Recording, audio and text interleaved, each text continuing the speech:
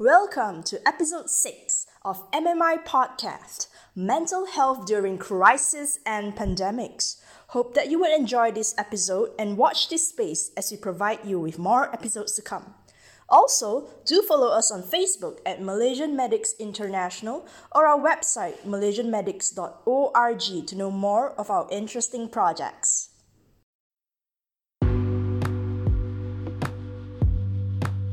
Welcome to the 6th episode of our first ever MMI podcast series, Mental Health During Crises and Pandemics. I'm Siva, once again. You probably already know me from episode 1 and 4. This time, I'll be co-hosting the episode with another new colleague, who is also one of the conveners of this episode, Joyce. Hey Joyce. Hi Siva, let's get this started. Well, today's episode is called Adding Insult to Injury. And we're going to pick up directly from where episode 1, Alone, the Future Unknown, left off, in which we spoke about how anxiety and loneliness affects the mental health of the general population. Now, we'll continue by delving into the specific mental health implications of the pandemic on vulnerable groups of people who are unintentionally overlooked by a lot of us. For example, people with addiction problems, pre-existing psychiatric issues, people facing domestic violence, and the elderly population, which we really couldn't find time to cover in episode 1. Yes, and for that, we've invited Dr. Siva Kumar to shed some light on these topics to help us better understand the issues faced by these special groups and how we could perhaps lend a helping hand in terms of coping. So welcome to the show, Dr. Siva. Welcome. It's a privilege to have you here today. Thanks, Joyce. Yeah, would you mind telling us a little bit more about yourself? Sure. Thanks for inviting me to the show, actually, Siva and Joyce. I'm an associate professor at the Monash Clinical School in Johor Bahru. A consultant psychiatrist. Used to practice previously at Hospital Permai, one of our very few mental health institutions in Malaysia. Then I moved on to Hospital Sultanah Aminah, which is the general hospital. And currently I teach at Monash, but I've got a private practice at Columbia Asia. Wow, thanks for sharing. You're welcome. So doctor, before we proceed, did you know that a few people actually requested for your presence on the podcast today? Okay, I'm surprised. You're a fan favorite, it seems. Alright, moving on. Earlier this week, I came across a podcast in which US epidemiologists compared the public health effects of the COVID-19 crisis to an onion. Can you wager a guess as to why though, doctor? Well, my guess would be you think about it and it makes you cry. You don't know whether you're laughing or you're crying, most probably, or maybe it peels, in slices. Close enough. That was what I thought about as well. But what this epidemiologist said was that it's because the illness and death caused by the COVID-19 is the outer layer of the onion. So it's very obvious to us, right?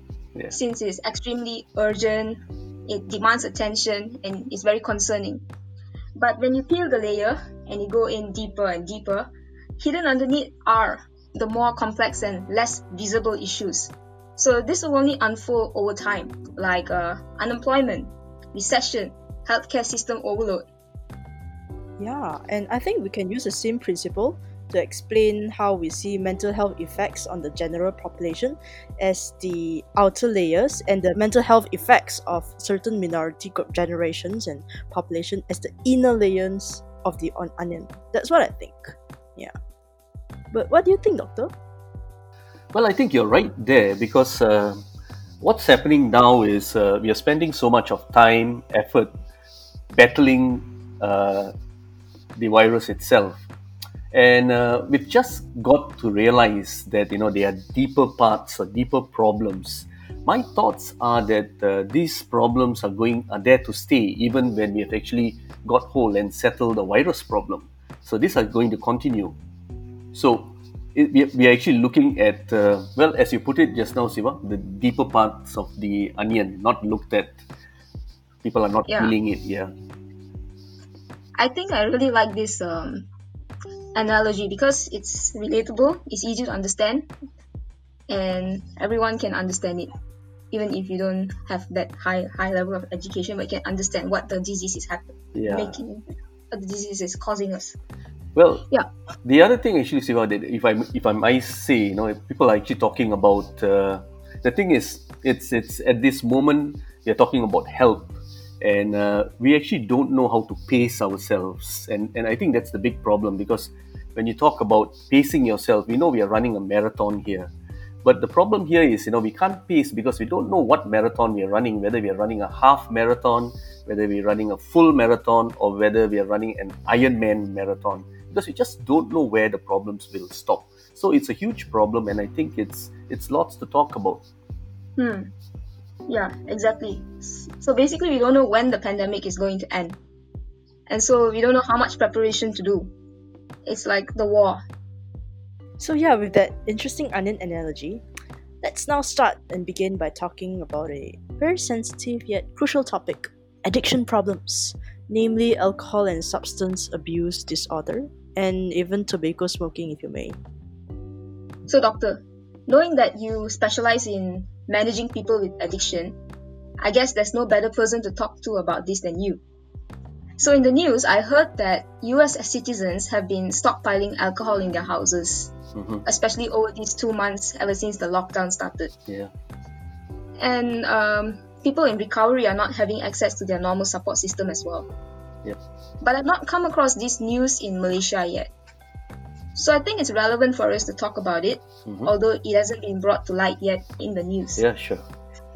So what makes a person turn towards alcohol, smoking, or other substances during social isolation or a crisis like now?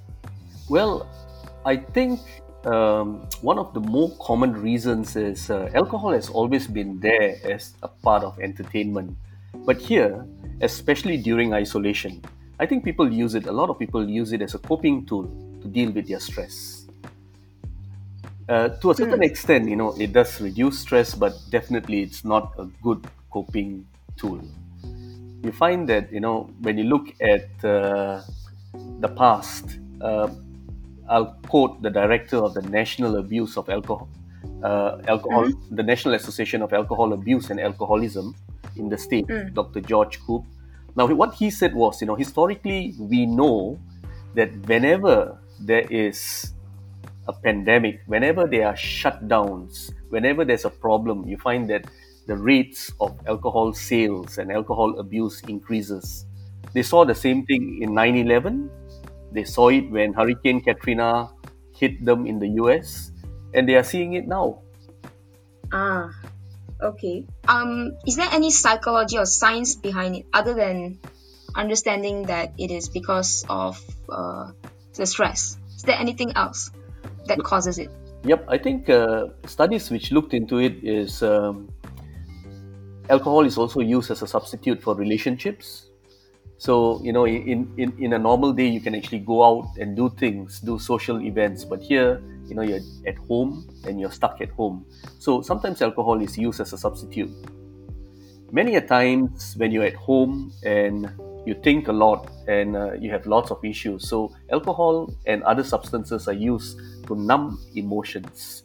So there are multiple ways where substances and alcohol are actually helping people, or so they think at this moment of time. I agree with you. Has there been any research done from previous pandemics or epidemics? Yeah, I think that's where most of our information is from. But, talking about the recent thing, do you know that in the UK, since March this year, the alcohol sales actually rose by 22%? I'm not surprised. Yeah, 1 in 5 actually say that they're drinking more during the pandemic. In the States, in US, the alcohol sales rose by at least 25% during the week ending 4th of April. So it says that, in a normal case, one might not have a drink, but because of that pandemic, people are actually trying to find more excuse to drink. Let's move to places closest to us, like what I think either Joyce and Siva, you were saying. We don't have much from Malaysia.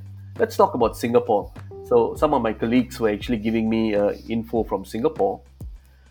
Singapore shut down quite some time back, and all their bars and entertainment venues were shut.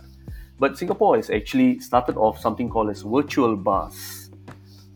So nightclubs like Zouk, 1980, these are some clubs which actually live stream a bar-like environment 5 times a week. And what they do is they allow viewers to purchase vouchers for redemption of actual drinks when the club reopen. So you pay first. That's interesting. Yeah, that's a very interesting concept. Selling alcohol, you pay first and you drink later. So you can just imagine when things open up, the amount of alcohol that's there for them to drink. And the amount of debt they will be in. Exactly. So the psychology behind it is they want to really find it as a coping mechanism by going to party, by drinking. But because of this COVID-19 pandemic and there is a need for social distancing, so they can't. When they live stream, what exactly is they going to benefit from it because they are not there physically? Is it the feel of the music that it gives, or the alcohol itself, or the feel that I can cope with it later? Like, how does that reconcile? Yeah, I think you're partially correct. It's not only the alcohol, but what actually makes people dependent or addicted to a certain substance is also the effect of the alcohol and sometimes the environment. So the environment plays a very important part. So you find that especially when you drink, for example, you're drinking in a nightclub with the music and your friends around, compared to drinking alone, changes the entire picture. So you find that people who are drinking in company that they enjoy drink more.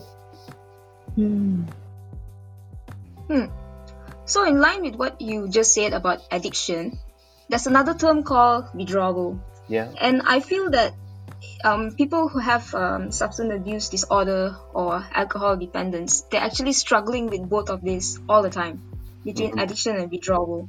Yep. Is it right for me to say that addiction and withdrawal are actually interrelated and inextricable? Well, the term addiction is a widely used word.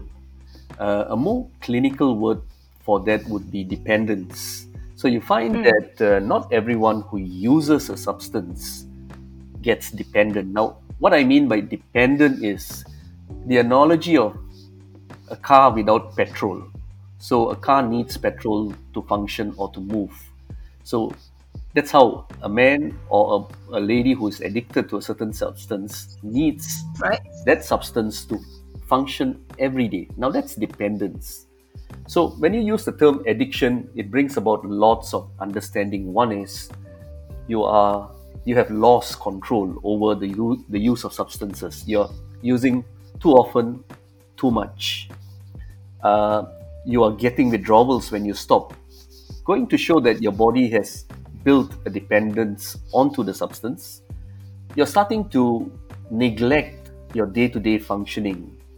And worst of all, your day-to-day or your important functioning has been grossly or significantly impaired. So that's basically addiction. On the other hand, are there specific symptoms to withdrawal? Yep.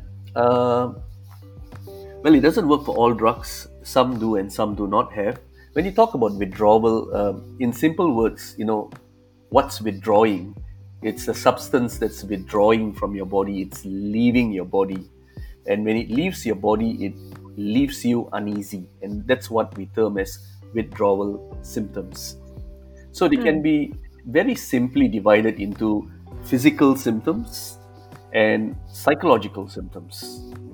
So physical symptoms, for example, when someone stops a certain substance, he may feel pain, he may feel aches, nausea, vomiting, feeling sleepy, feeling groggy, those kind of things. Whereas psychological withdrawal symptoms would mean thinking about the substance, having urges about the substance. So those are easy division of physical and psychological withdrawals. Okay, thanks for explaining the distinction between that because some people might not understand that. It was quite clear. So, in terms of addiction, we go back to addiction. If you realize that um, someone is having dependence in the clinical term, or you or someone has dependence towards any form of alcohol or substance, I believe that it's time to seek help, right? Yep.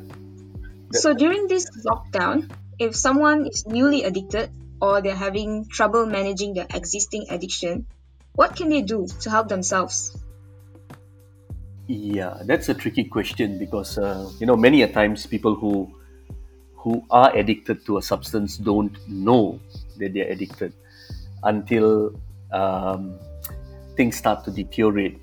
But I think what could help them is for them to start listening to the feelings that motivate their substance use or drinking. I'll give you an example. If you're drinking to have a good time, to talk to friends, or to cheer yourself up once in a while, well, I suppose that's probably okay. But if you're drinking to drown feelings of anxiety or depression, or just to numb yourself, then I think that's going to be a problem because what's happening is you're using alcohol as a coping mechanism. And this group of people would tend to learn over a period of time that alcohol does help. But what they don't understand is it only helps for the short term. And once you wake up the next day, you're still having the same problem. So it doesn't solve anything in the long term. So, well, that's one. So we keep teaching people who are starting off or people who are newly addicted about looking into choices that they can make. So if they're using drinking to fix a problem or a moment, then I think that's wrong. Then we teach them how to use other activities that can bring about that same coping mechanism. People who feel lonely, these are people who actually turn to drugs, We teach them how to spend their time, how to get into a social conversation with friends. If you're feeling bored, many a times people get bored here. Teach them about how to put in activities, getting creative, like whipping up a meal, learning a new language. Or if you're really feeling down and all those doesn't work, then of course it's time to call a therapist. Nowadays, I think during this lockdown, many therapists have actually gone on to phone or video appointments. Okay. So basically what you're saying is that there is a way of identifying whether you have developed dependence at home by actually identifying what is the cause of you drinking alcohol or taking drugs. Yeah. Early signs of a future addiction. That makes sense. Yeah.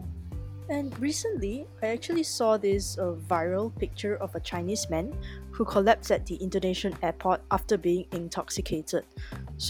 But word was that incident, it provoked panic in the public because there is a possibility that this man might be infected by COVID-19, so no one actually came forward to help him. But thankfully, the person was attended by the medical staff later on, and he was tested negative for COVID-19. But as we see the public reaction in these kind of cases, there is actually a possible same public reaction also. We might see if it does happen in our community or in our local community today. If this person actually really needs help, has withdrawal symptoms, intoxicated, fell in public. So how can a first responder or a bystander help this person whilst maintaining social distancing? Well, that's going to be a bit difficult, I think, while maintaining social distancing. Someone who is unresponsive. Well, I think that's the biggest risk and that's the biggest danger that we have, especially for the first liners. They are basically at risk of contracting the disease. a person in intoxication, or a person who is uh, abusing drugs and who's actually fallen down or collapsed unconscious basically needs immediate help. So you need to make sure that your lines are open. You're going to make sure that breathing is there until you can actually get that person to a hospital to give something or to detox the person. So that's going to be kind of difficult doing it with social distancing. But I suppose that the best way is just like what most of our frontliners do is they get close. You have to, well, do away with that social distancing to really help person, but making sure that they are wearing the required PPEs that's expected. Yeah, I think that would be the best way as well, because it's pretty tricky as well to go near a person, but that person really needs help at that point of time. Yeah, that's true. So, yeah, the best way is to call for professional help by the phone as a first responder or bystander. Yep. Yeah. Just an interesting thought. Just from extending from what you just said, would it be a common phenomenon where, in malls they always put up first aid kits or AED sets everywhere? Would there be a time where we would see PPE everywhere behind the glass? I suppose the world is going to change. I think you've got a point there. That's what people are actually getting themselves ready. The world is going to change. It's no longer going to be the same as before. So, as doctors and trainee doctors, we are definitely going to go into the hospital differently compared to now. PPE is going to be there for some amount of time. The thought is, or the belief around, and especially among the medical professionals, are this is not something that's going to settle within a month or two. It's going to take years. Definitely. Okay, so Doctor, proceeding, here's a coincidence. We're actually right in the middle of 3 consecutive awareness initiatives relevant to addiction. The Alcohol Awareness Month in the US was in April. The World No Tobacco Day is coming up on 31st May. And the International Day Against Drug Abuse is on 26th June. Yep. We're supposed to be happy about this. But although these times were intended to celebrate awareness about being abstinent from alcohol and free of substance use, unfortunately it's gonna be really, really hard this year to do that. Just as because of the reasons that you explained earlier. Yeah, that's true. And just now you also mentioned that even if the lockdown is lifted gradually in phases, I believe that the effects of the lockdown on addiction and withdrawal are never going to wear off that easily. So what are the challenges people in recovery from alcohol and substance abuse disorder might face during this COVID-19 crisis? Yeah, I think that's kind of tough, especially people from the States and most other places. There are news that in the States, the government is easing on law and restriction on alcohol, which is actually not helping much. I think much of those steps are taken because it's very political, bringing in business and other things. Now, you do find a lot of people in recovery, and these are the people who are most at risk because they've done a great job, in fact, keeping clean. And now, in isolation, they are faced with lots of stress. How does it come and what are the challenges? Well, one is coping mechanisms. When we sit with a client and teach them about relapse prevention, especially using something called as cognitive behavioral methods, we teach them about coping mechanisms. That means how to avoid that next step that would end in a drink or him being intoxicated. But lots of that coping mechanisms are now lost because they are in the house and they can't go out. Like a simple example, a lot of people use sports for coping mechanisms. Whenever they get urges, whenever they feel the need to drink or the desire, they go for a run. Now you can't do that now. You can't do that Yeah, now. yeah, correct. You know, a lot of people go for a badminton game. Now you can't do that. Yes, me too. Yeah. Number two, everyone is at home, and many people have not gone to work, and there's lots of time in hand. So time is not good for a person in recovery because it opens up thoughts. Just like the saying goes, um, a devil's workshop. When your mind is empty, it becomes a devil's workshop. So you find that they start thinking, and when you start thinking, urges start coming in, and you start thinking about going back to drinks. That also decreases some amount of self-efficacy. You find that you're not going out, you're not doing things, you're sitting at home. That brings about lots of negative thoughts. So these are some of the challenges that people in recovery have to do, because now they have to do recovery by themselves. They don't have that help from the therapist as much as they want to, or friends in recovery. Another thing that people in recovery, especially alcohol and other narcotics, have is group meetings. So there used to be things like Narcotics Anonymous and Alcoholic Anonymous, but these are all group meetings where you have a whole group of people. And now, during the COVID isolation period, you can't do that. And they've lost this huge coping skill, or this coping mechanism. The groups used to do that for them. Okay.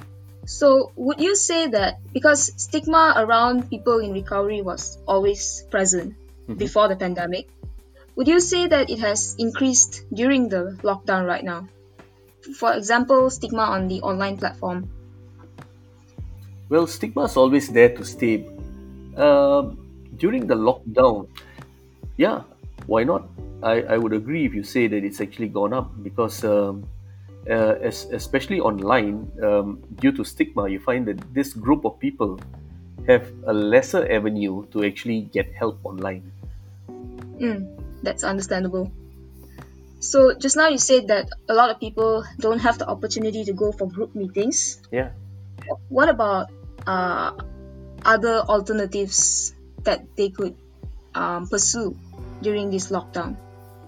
Well, in case of a problem or a near relapse, I think they'll have to change strategies. They can't do things as they would do in a normal day-to-day thing. So maybe some of the things that they can actually do is, I think people in recovery need to reach out. So they need to reach out to family, to friends, and as much as they can to therapists. As I said earlier on, many of the therapists have actually gone online, and you'd be able to get a therapist or someone to speak to, at least online. Many a times that's what people in recovery need. They need to talk to people to show them some evidence against what they plan to do. Number one, this group of people need to put in some structure in their day. What's happened during this lockdown is a lot of people have lost structure in life. Your day-to-day structure, getting up in the morning, getting to work, meeting friends, coming back. So that's totally lost, and that's something that's not going to help a person in recovery. So you've got to continue structure. You've got to continue an organized life. And of course, like what I said just now, they've got to sit down and analyze their feelings. What's motivating them for drink? To go back to their drinking habits, And if they find that it's going to be drinking for the need to numb or to overcome or to use it as a coping mechanism, then they need to act appropriately. They need to look into non-drinking activities that can be done in the safety of their homes. I think there's a few helpful methods as well to consider. I was also just thinking about other types of outreach and care for this kind of people. Before the MCO started, I'm sure there are addiction centers carrying out this kind of care to reach out to this kind of people. But I'm pretty sure there has been some alterations or modifications done to operate due to these new social distancing rules. So Mm, what do you think are the type of care that these addiction centers now are carrying out in regards to this lockdown period? Yeah, I agree with you. I mean, addiction centers used to have lots of face-to-face sessions, but well, you can't do that now, and you're not allowed to do that. So many of the addiction centers have actually gone online. And amazingly, I mean, you can easily run groups online. We've heard of group meetings which are run on Zoom. We've heard of personal one-to-one consultations that are run on Zoom. And sometimes you can also do it within a family session where you can actually open up a virtual room and counsel someone separately before you bring them back to the main hall. So online consultation and teleconferencing has actually become so important nowadays, and that's most probably something that's going to be there for a long time. Then how about people with opioid dependence obtaining methadone or other opioid maintenance therapy medication during this period? Yeah, I mean that's a good point because opioid maintenance therapy is a must for people on who are already stabilized with an opiate dependence problem. Amazingly, hospitals are still open, and that's where the frontliners are. So most of the medications that need a day-to-day prescribing, what we call as direct observe therapy, are still open. The clinics are still open. Patients which are stable, who can be trusted to bring back supplies of methadone, have been given supplies that can go on. But of course, a lot of a change in policy has been put into these methadone clinics, and they put in precautions as in hand sanitizing and distancing. Even if you're sitting down and waiting, it's always distancing in terms of clients sitting and lining up. Oh, I see. Doctor, I'd just like to ask another question. Yeah. You said that there were virtual meetings by addiction centers, right? Yep. From what I see, doesn't that mean that if a person has a computer, they can actually go for more virtual meetings than face-to-face meetings? Wouldn't it be a good thing then? Yeah, I would agree. It would be a good thing, but you have to understand that these meetings are very new. It's only come up because of COVID. So there are advantages and disadvantages of virtual meetings. Well, the advantage is if you can't reach the meeting place, or if you're living far, now those are some of the advantages. So you can still attend a meeting, or in circumstances like this, where you just can't run meetings or you're not allowed to, then of course it's an advantage. But you have to understand that some of the disadvantages is a face-to-face meeting brings about more, how would I say, more zest, more feelings, more emotions that sometimes online, as much as you try, online conferencing will never bring. Yes, definitely. And also for people who don't have technology in their house. Obviously, yeah. Yeah. So now let's just move on to the group of people who have pre-existing psychiatric illnesses. So, as I mentioned earlier in episode 1, we spoke about the effects of anxiety and loneliness on the mental health of the general population. So, talking about people who've been struggling with mental illnesses before the pandemic, obviously, compared to the general population, these people are the ones who are going to see the impacts first, because the pandemic is going to amplify and exacerbate their existing conditions. True. So, what form of support system do these people have right now? And what support did they have before? Like the changes between the support system. Well, I think let's start with what they had before and what we are looking at now. You're 100% correct that the most hit would be people with an existing mental illness. And the issue or the problem, the difference is that in the past, before, or what we call as the pre-COVID era, um, they had the ability to actually go directly to hospitals whenever there was a problem or an issue, or maybe early signs of relapse. I'm not saying that they don't have that now, but the thing is, many patients that I have spoken to fear getting into a general hospital, especially waiting at the A&E with a whole group of other patients, the fear of actually contracting the virus. So that's one huge thing, and many of them would rather stay at home rather than go to a hospital. Number two is, in the past, you must understand that isolation is actually something that's very strongly linked to depression, anxiety, cognitive decline. Now, the reason is because isolation, like it or not, it reduces the resilience factor. Factors like self-worth, factors like sense of purpose and feeling valued. So, many a times when you are in isolation, you don't have that feeling. A lot of them feel less self-worth. They feel that they are no purpose at all. So isolation is actually a huge thing. Do you actually know that the lack of social connection can actually increase your health risk as much as smoking 15 cigarettes a day or having an alcohol use disorder? That's how strong social connection is. No, I did not know that.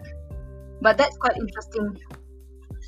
Yeah, loneliness, and this has been published actually. Loneliness and social isolation are actually twice as harmful to physical and mental health as obesity. Hmm. So that's what they don't have now, because they are at home. There's a lot of isolation. There is a lot of social isolation, that I would say. So, in that sense, what you find is they've lost resilience, they have lost their options of coping strategies. Okay.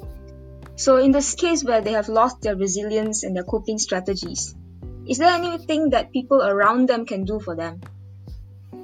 Yep. So you're asking about how can people support them? Yeah, that's true. See, what we are looking at now is not only we're looking at a whole range of people.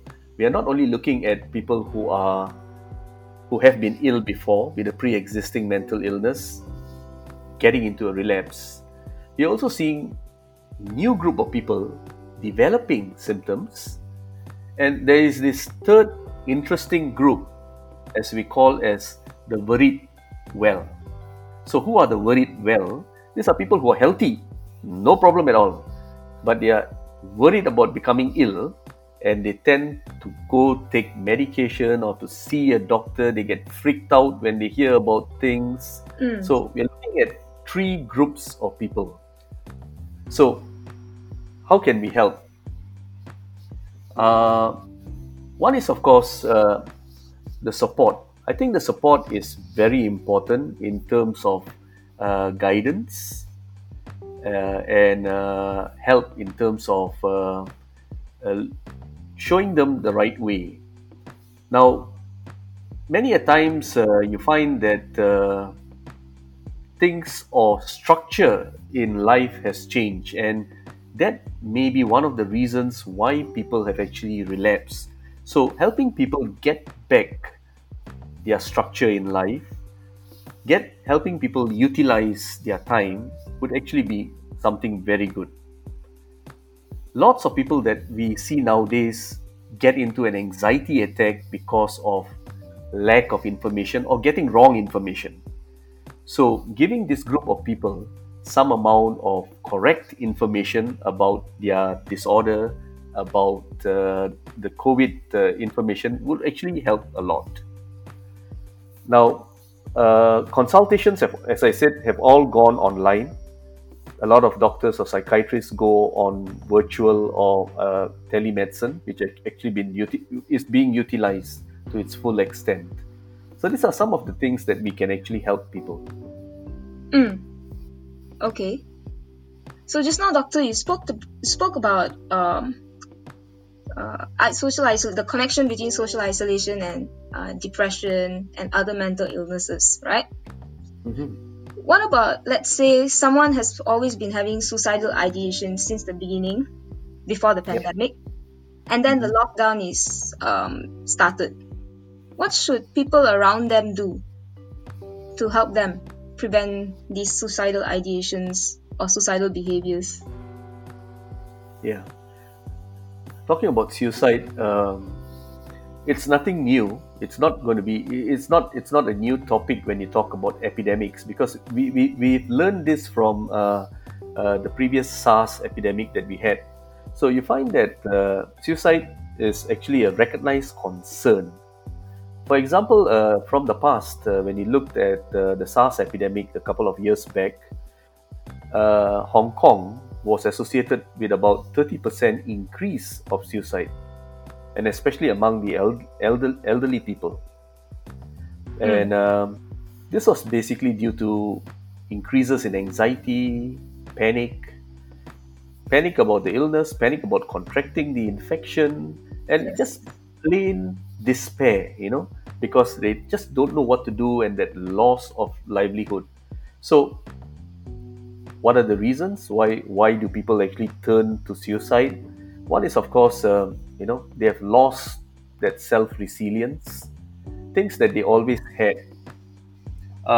Just quoting some examples that I see in practice. I met this one elderly gentleman who basically came in with lots of anxiety symptoms and suicidal thoughts of ending his life.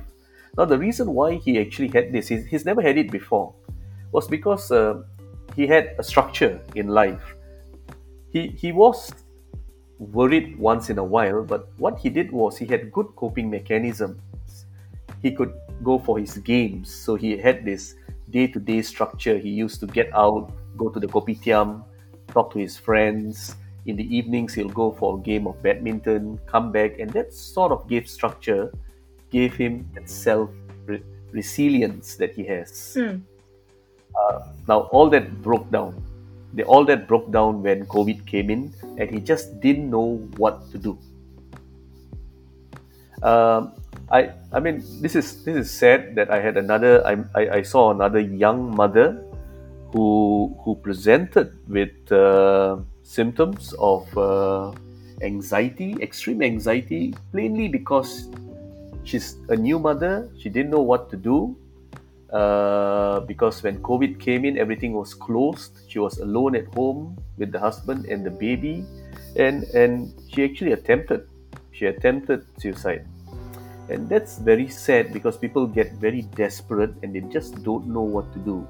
So what can people do? Identifying those symptoms are very important.